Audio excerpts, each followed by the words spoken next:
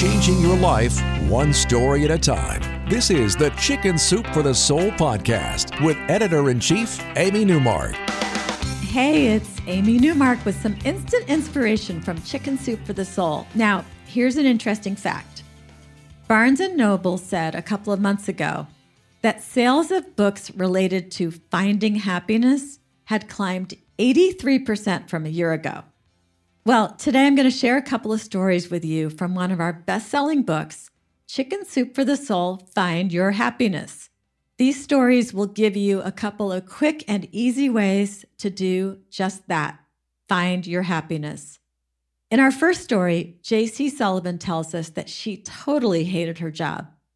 And one day she was whining to her brother and she said, "I have no idea what I want to do. I cannot stand banking."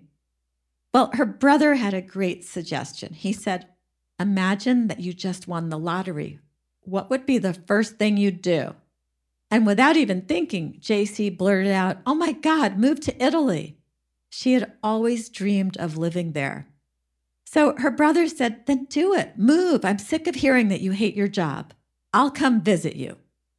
And JC pointed out that she had a ton of debt, but her brother didn't want to hear about that. He said she should start saving, do whatever it took to get out of debt, and focus on her goal, moving to Italy. So she did. She focused on her goal. She threw all her energy into getting out of debt. She stopped carrying cash. She put her credit cards in her freezer. She canceled absolutely everything that cost money because nothing was as crucial as getting to Italy. And then the day finally came, and JC was off to Milan. She says, "I didn't know what would happen in Italy, but one thing was for sure. Even on its worst day, it had to be more interesting than my boring life as a stressed-out, debt-ridden banker." So I love this idea. Imagine if you won the lottery, what would you do? What a great way to figure out what would really make you happy.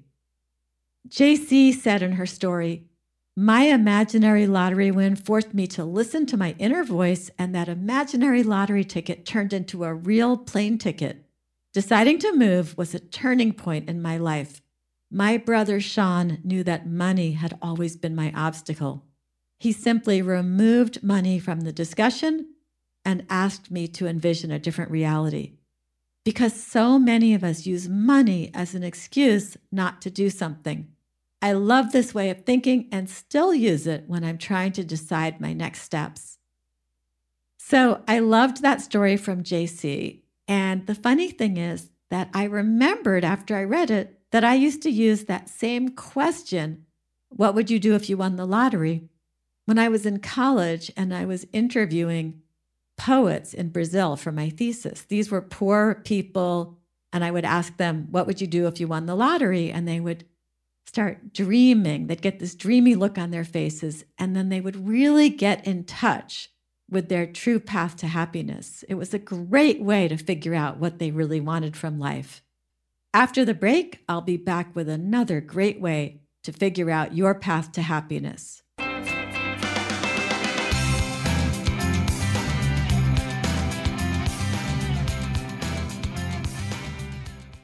JC used a theoretical lottery win to find her path to happiness. And now I want to share another great idea with you from Shannon Anderson.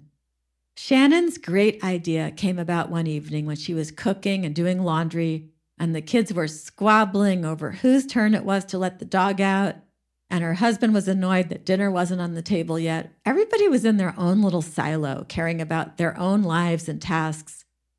And Shannon was upset. She says, "We had become absorbed in our own activities and not very considerate towards those around us. We needed to do something to bring back some meaning into our lives. It needed to be something that would refocus our own agendas and energize us toward the common good." So Shannon purchased a journal. She labeled it Our Deed Diary, and she held a family meeting. She told her husband and her daughters that she wanted them to start doing something kind every day. It could be for another family member or for someone outside their home, but the purpose was to reduce the focus on themselves and brighten someone else's day. So the family defined a good deed as doing something nice for someone else that they were not expecting. It could be as simple as making a card for a teacher or going out of your way to give someone a compliment. And then they would discuss their good deeds over dinner each night and record them in their good deed journal.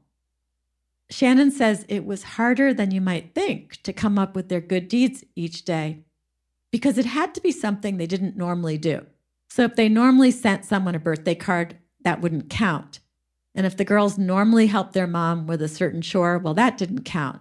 These had to be new good deeds outside of their normal lives. But after a few weeks, they all got the hang of it.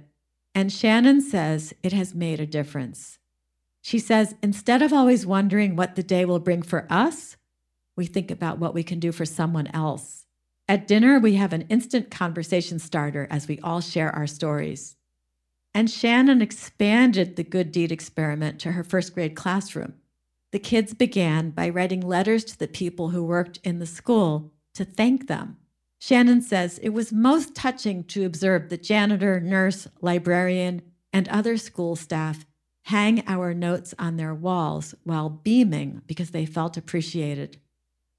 The class as a whole decided to do 3 good deeds per day, and it transformed the kids. Shannon says, who would have thought that trying to do a simple kindness a day would be so rewarding? So I love that story. What an easy way to change a family dynamic or invigorate a classroom and install lasting values in kids. And kids or not, what a great way for you to brighten your own days. You don't even have to write it down. You just have to decide each day to do one little thing for someone else. Open a door, pick up a piece of trash, let a mother with a squirming kid go ahead of you in line at a store, pick up an extra coffee for someone. And if you hate your job, you can use JC's method and imagine what you would do if you won the lottery, and then figure out how to do it anyway. If you want to read more stories about how to find your happiness, check out this book, Chicken Soup for the Soul, Find Your Happiness, and look at it on our website, chickensoup.com, or pick up a copy at your local bookstore or bn.com or amazon.com. I'm Amy Newmark, and I hope you'll join me on the next episode of the Chicken Soup for the Soul podcast. We're going to chat with Julie Hornock, who is one of our writers who has truly found her own happiness and has a new book out about happily and successfully raising children who are on the autism spectrum.